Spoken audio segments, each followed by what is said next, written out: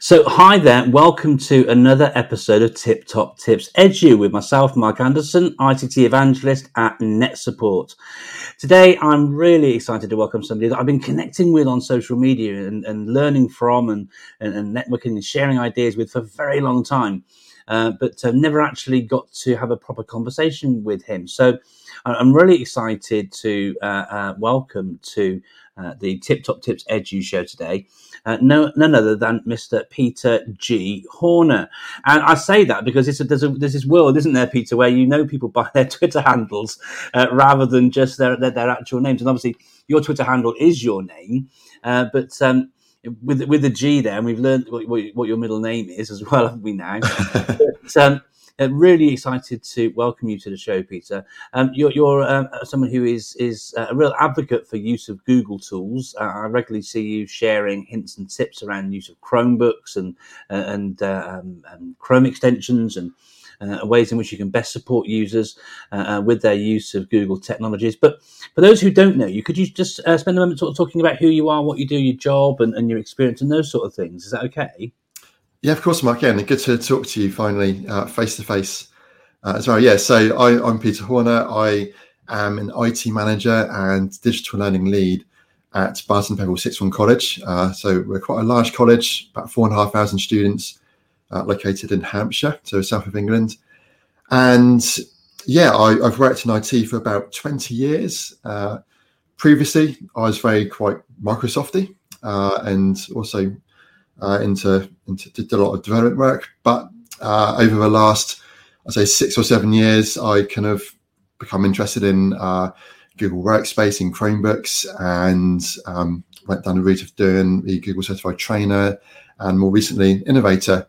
I've done some other things outside of that as well. I've also done a master's degree looking at mobile learning, so how we're using mobile technology to support learning in the classroom, and that really opened up my eyes a lot more and kind of encouraged me to really collaborate more with teachers and how we're actually using technology to kind of benefit our students. Great stuff. Thanks for sharing that, Peter. And I guess the Masters then sort of like gave you a few pointers and a few ideas about how to then, let's say, work with colleagues and move things forwards within the college. I see you sharing some brilliant things at the college, and as a college that uses Chromebooks, have you got any tips? Because we are on the Tip Top Tips show. Thinking about Chromebooks and your experience of working with colleagues, have you got any sort of hints and tips for those sort of people that are getting started with Chromebooks? Yeah, absolutely. So we started with Chromebooks back in 2014, and so my first tip really is start small. We only started with 12 Chromebooks just to get a feel for how they work. We started, ironically, I always think this is quite ironic, in our history department. You wouldn't normally think humanities history would be at the leading edge of technology, but they were first to become really interested in Google and were keen to try Chromebooks. And the first kind of thing we explored with them is using them for collaboration. So, those collaborative Google Docs where you can have a team of students, a group of students working together on a single document. And yeah, that kind of blew people away at the time. It's something we tried much earlier, many years ago. I don't know if you remember when Windows XP Tablet Edition and OneNote, we tried something similar with that back in the early 2000s, but it didn't work very well. So that was kind of the first time we'd tried it again since, and it kind of blew us away how simple it was to do that. So yeah, definitely start small. And yeah, the thing I think the strongest about Chromebooks is the collaboration around Google Docs, slides, and now I've got Jamboard as well, all really good for kind of student group work. Yeah, no, collaboration is fantastic. And one of the things which led me to wanting to try and use Google more in the classroom myself, the ability to have, students working, doing peer assessment, feedback. There are so many positive uses for the collaborative features within Google Workspace. And Google for Education, as it used to be called. But speaking about things like Docs and Jamboard and what have you got any tips around collaborative activities for using these sorts of tools? Yeah, also. So So, for instance, just brainstorming tasks, or have you heard of Crazy Eights? That's a great one for coming up with lots of different ideas. 30 seconds per idea to quickly sketch out on a screen, or type it onto a post-it note on Jamboard, or on slides. And yeah, that's a fun activity.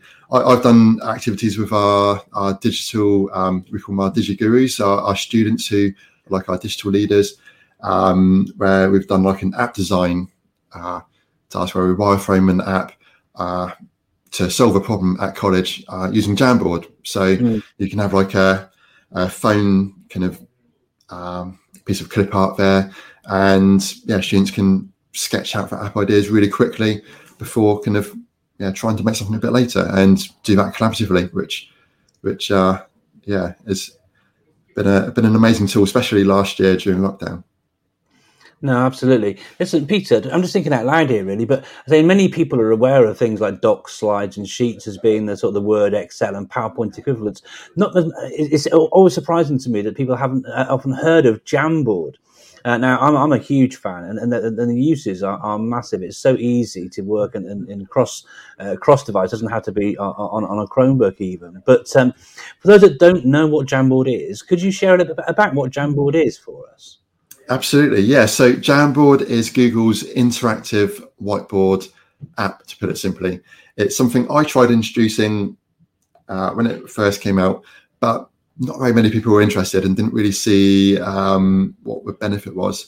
It really took off for us when we locked down, because of course teachers needed to be able to write on screen, and still wanted to be able to do collaborative activities with students involving brainstorming with post-it notes, or just for a teacher to be able to put in a slide and put that on a Jamboard and annotate it. So it opened up lots of uses, which traditionally would be done on an interactive whiteboard or a digital screen out in front of a classroom. But this enabled teachers to do it on their Chromebook from home, any location. And I'm pleased to say it's still being used a lot. Students using it a lot as well now. And yeah, it's really taken off. No, brilliant. And I'm a big fan of it myself too. You mentioned using it as, for activities and sort of teaching and learning activities during lockdown, and it's lovely to hear that it's still being used now. And another activity that lots of educators had to engage with and learn about was being able to record your screen for those sorts of not only for lessons that are live, but for sharing for asynchronous access sort of later on, and all these sort of things. And there are lots of tools that you can record your screen with. How do you go about sort of sharing with your colleagues about how to record their screens? And can you recommend any tools that would be useful for that sort of activity? Yeah, absolutely. So again, it's something which wasn't very common before lockdown, was it? Screen recording, but has taken off hugely. So our favourite tool at my college is Screencastify. It was there's a free version, firstly, so you can do a recording up to 5 minutes, but it's relatively inexpensive for organisations to purchase. And the reason I like it most out of the other screen recording tools, so things like Loom and as others out there as well, is it saves all your recordings onto Google Drive. So it keeps things nicely organised for us. And from there, we can share that recording out on Google Classroom, or we can upload it to YouTube. So sharing from there is really easy. It's a Chrome extension. So it's available on our Chromebooks, it's available on our Windows PCs and Apple Macs. Everywhere we're using Chrome, and it's super easy to use. A teacher just needs to hit record, and then they can either record a lesson, or we've got teachers using it to provide video feedback, really useful in the arts subjects, for instance. That's been very popular. And even we've got support staff using it as well, and senior leaders if we're creating training or want to share something asynchronously. It's a great option. Other ways of doing this, so you could use Google Meet, for instance. So you could use Google Meet to record if you've got a Google Workspace Plus license, which has got to be paid for, unfortunately. But the other really useful tool now on Chromebooks, which has got released, I think it was the end of last year, Chromebooks now have a built-in screen recording tool and screen capture tool. So Chromebooks now for free will let you do a recording. You can record your full screen or a partial part of your screen. You can add a voiceover, and it records it directly to your Chromebook, and that's freely available for free with no restrictions. Does lack a few of the advanced features, but if you just want to do a straight up screen recording really quickly, then definitely check out the built-in screen recorder. Great stuff. Thank you, Peter. You mentioned advanced features there. What sort of advanced features does Screencastify have over the sort of built-in Chrome screen recording tool then? Yeah, so Screencastify will let you edit your video in the web browser. Of course, there's other products with video, which we mentioned earlier briefly. And so Screencastify lets you edit the video. It's also got some new features recently added, which allow you to add questions to pop up during playback of a video for students to check their understanding as they're watching that video. And it gives you a live view on a web page. You can actually see which students have watched your video, how they've answered those questions, and see if you need to give any help then to your class. That's really interesting. That makes it a far more rounded product than just a screen recording, doesn't it? And clearly, developing and building it for education too. I would assume from the features they're building there. Yeah, absolutely, and it integrates really nicely with Google Classroom, which we use to dish out all our assignments here. So it's good to see any edtech company really, not just staying stagnant, but continually adding new features to stay up to date and enhance our use of technology. Great stuff. Thank you for sharing that, Peter. I'm sure that your tips there will be really useful to our viewers. Thank you very much. Something that's I'm really passionate about, and I think is really, really important, is the area around accessibility. We mentioned before about capitalization, for example, on your Twitter handle as a means of being more easily supported with screen readers for those who use them. When we capitalize our words like that, but accessibility is something I'm hugely passionate about. But I must admit, whilst I'm really well versed on accessibility features inside an iPad on iOS and iPad OS and to a certain extent, but to a slightly lesser extent on Windows, but I'm not as well versed on the accessibility features on a Chromebook. Could you share some of the features and the tools that are available to sort of make access to technology more accessible using a Chromebook? Yeah, absolutely. So, firstly, our Chromebooks kind of form the basis of our support for learning support students. So they get their own college Chromebook, and the big reason for it was the accessibility tools built into Chromebooks. So you've got, of course, things like a screen reader where it will read back a document or web page or PDF. Google Docs has a really good dictation tool, which allows you to just talk and Google Docs will write everything down. And of course, Google use all their AI and machine learning in the background to make sure that is really accurate.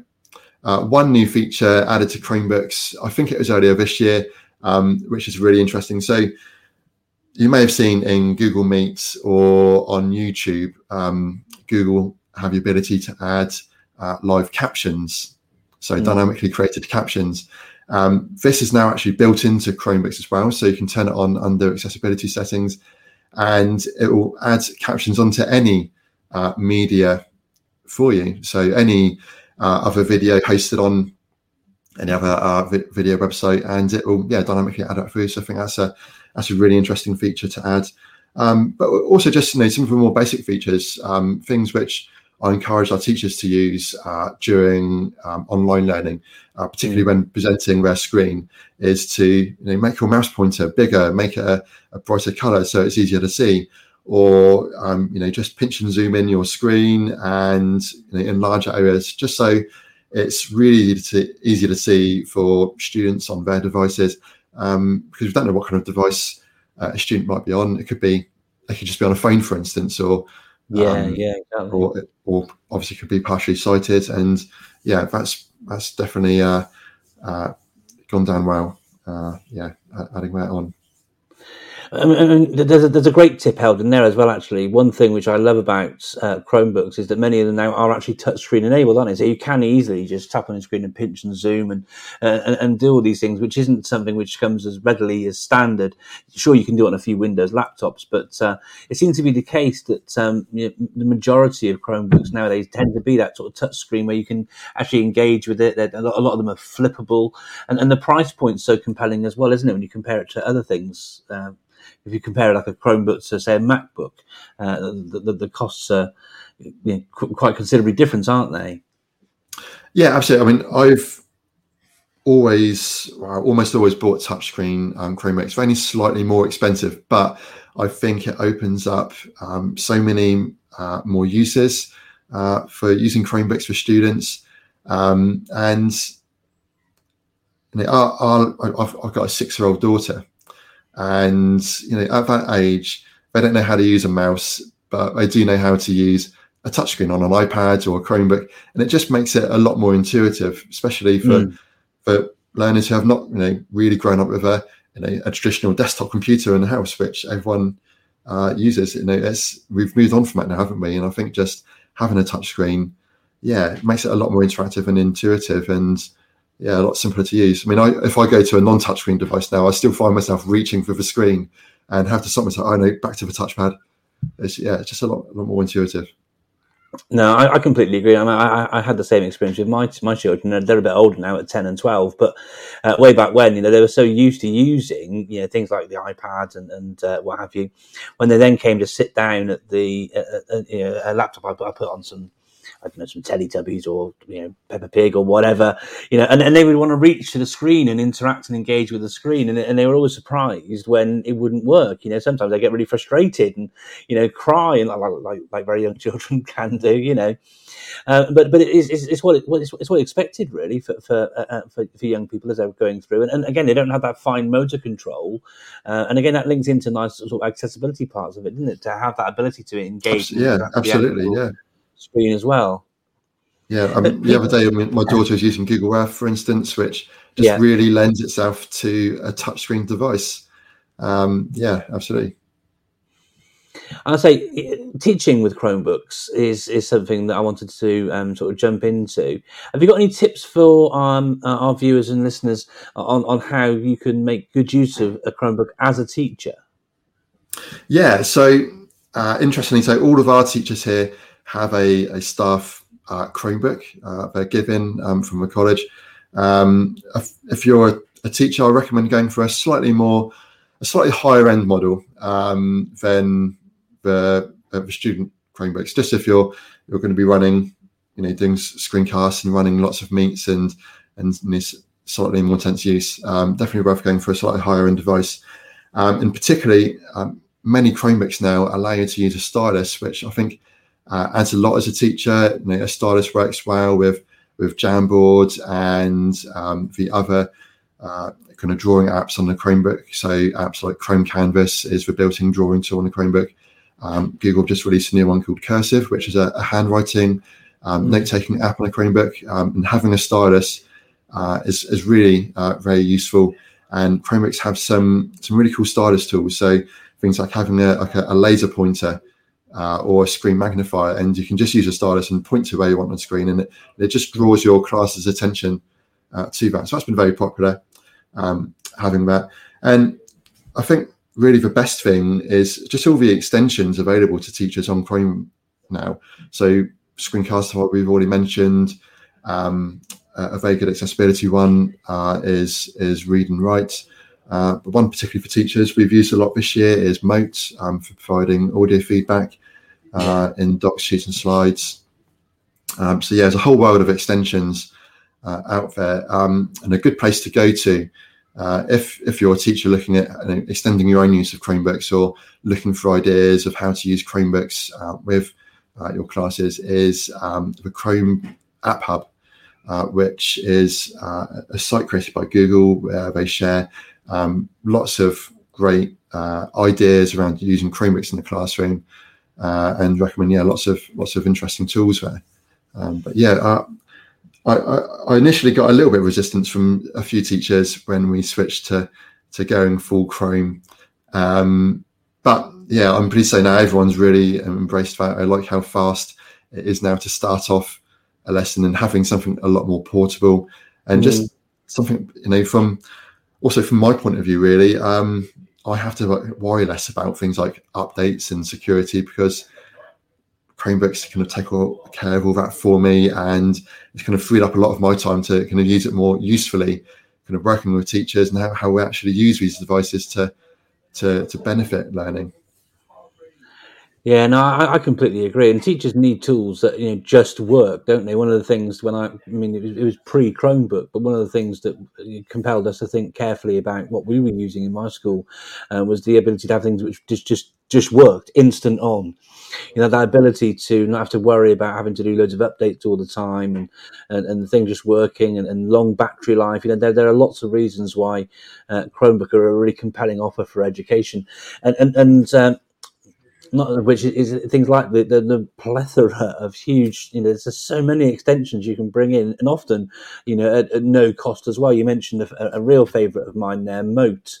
And there are so many uses available through using Mote. It can be linked to accessibility. If you've got the Pro version, you've got the transcription there. You can sort of speak maths equations, and it can convert that into the maths in there as well. It was a great session. I was involved with the Future of EdTech conference last week, and Eleni Kritzis, an Australian educator, I'm sure you'll know, was sharing some of the ways in which she's using Mote in a completely different setting to in which you work. So she works in primary education, and she was talking about how she can use it on slides for creating sort of mood conversations in the classroom, or calming the class, and leaving things for a voice on the actual slides. But again, like many things with Chrome, with Chromebooks, if it works in Chrome, it doesn't have to be limited to the Chromebook as well. So you could be using it in on your Chromebook at work, but you log in on your Chrome instance on your computer at home, and you can still access all those tools, and you can be so portable in so many different ways, can't you? I think that's a really, really good point, actually, because going kind of full Chrome, and I've done it as well, and my team have done it, and it's forced us to review kind of all of our old workflows and update them to be more cloud friendly, which, as you say, makes them more portable. So we can access whatever we need to on any device and any location. So if I've not on this Chromebook, just because I've adapted the way I'm working, it means I've just got more ready access to everything I need to do my job, really, which has really paid off during the various lockdowns, but now continuing to pay off. We've gone through blended learning, and now we're still continuing to have a little bit of online learning for some activities, and I've also seen it enhance how teachers are creating resources for flipped learning as well. And that's really kind of benefited things. I wanted to not to catch you out, but certainly an unplanned question, Peter. But I do see you sharing lots of time-saving tips and things like this on social media. One of the things that I love is a good old-fashioned keyboard shortcut. And they can sort of improve and increase your productivity and efficiency in so many different ways. And I know there are lots of keyboard shortcuts you can use on a Chromebook. But I wondered, just to wrap things up at here, maybe you could just sort of share what is your favourite keyboard shortcut that's available to you on a Chromebook, and perhaps one. Lots of people will know things like Control and C, Control and V for copy and paste, and those sorts of things. But because they may have come over to Chrome from a Windows environment, and so it makes sense that those sort of similar ones would work, and of course they do. But do you have a sort of top tip keyboard shortcut that you think every Chromebook user should actually know? So I'll give you two, actually. So my favourite one to tell people is Control-Shift-T, which will restore all of your tabs. So if you've accidentally closed a window, or if you've restarted your Chromebook or your browser, press Control-Shift-T, and it will bring back magically all of your tabs, which is a huge time saver. Another one, which for Chromebook users, so you've got a row of keys along the top of your keyboard, where the normal function keys are, And there's one which is a square with 2 lines against it. Lots of people overlook that key. It's incredibly useful. So if you press that, that will show you all of your windows you've got open. But more importantly, it lets you create virtual desktops. So then you can have multiple desktops with different windows open on each one. And it's a really good way of just organizing your applications or windows you've got open around particular tasks if you wanted to. It's just a really good way of just getting a complete overview of everything you've got open and kind of keeping your virtual desk area organized. Those are 2 great tips. I'll jump back to the magic that is Control-Shift-T in just a moment, but the ability to organize your workflow, have things in separate places and spaces. I'm a huge fan of having different desktops for different activities and different tools you got and grouping them together for different things. It's so useful. But Control-Shift-T is just an absolute favorite of mine too, Peter. Thanks for sharing that one. I've used it in class when I've got a naughty student. Like your teacher radar sort of picks up someone not really doing quite what they should be doing. And if you haven't got a classroom management tool where you can see all your students' screens, you walk over. And by the time you've walked over to see the students, of course they've closed it down, haven't they? And they're sitting there thinking, I know, I've got away with this. And you just, can I use your keyboard a second, please? And you just do the Control-Shift-T, and it comes back, and you catch them having watched, in the middle of watching something on YouTube or playing a game somewhere they shouldn't be, that sort of thing. It's just like, it's like a magic moment, isn't it? Yeah. It's an absolute favourite. But in equal measure, it's such a lifesaver when, for some reason, you close down the wrong tab by mistake. You think you might have lost a load of work. Absolutely, yeah. All that sort of thing. It's absolute godsend. Thank you so much for sharing that, Peter. To wrap up, Peter, is there anything else you wanted to share? Anywhere else we can find you online? And we can see that you're on Twitter as Peter G. Horner. Anywhere else or anything else you'd like to mention before we end? Yeah, so I'm also on YouTube. So check out if you search for Peter G. Horner EdTech. It's a channel I started during lockdown to support our teachers. It's stuff I shared up there as well on Twitter just to help everyone with kind of that transition to online learning. My video output has slowed a bit since then, but I do still have a few more planned, which I plan on releasing soon. There's some more advanced stuff there as well about some more technical things you can do with your Chromebook, like turning on Linux apps, for instance, which opens up lots of different possibilities on Chromebooks if you want to get a bit more technical and use your Chromebook as a full desktop replacement. But yeah, Twitter and YouTube, and you can find me occasionally on Instagram as well. Again, Peter G. Horner on there. Great stuff. Well, look, thank you so much for taking the time to join me today, Peter. Really appreciate it, and lovely to meet you, albeit virtually, for a better conversation than we might have through a Twitter DM or a Twitter chat. So thanks so much for that. And thank you to you for joining us, for viewing this episode. If you want to find out more, please do visit youtube.com/netsupport, where you'll find all of the previous episodes of Tip Top Tips Edu, Couches of Primary Importance podcast, and of course the Check It Out show and all things Net Support. Thanks so much for joining me again today, Peter. Really appreciate it and look forward to catching up with you very soon. Thanks. Brilliant to talk to you, Mike. Bye. Cheers. Bye.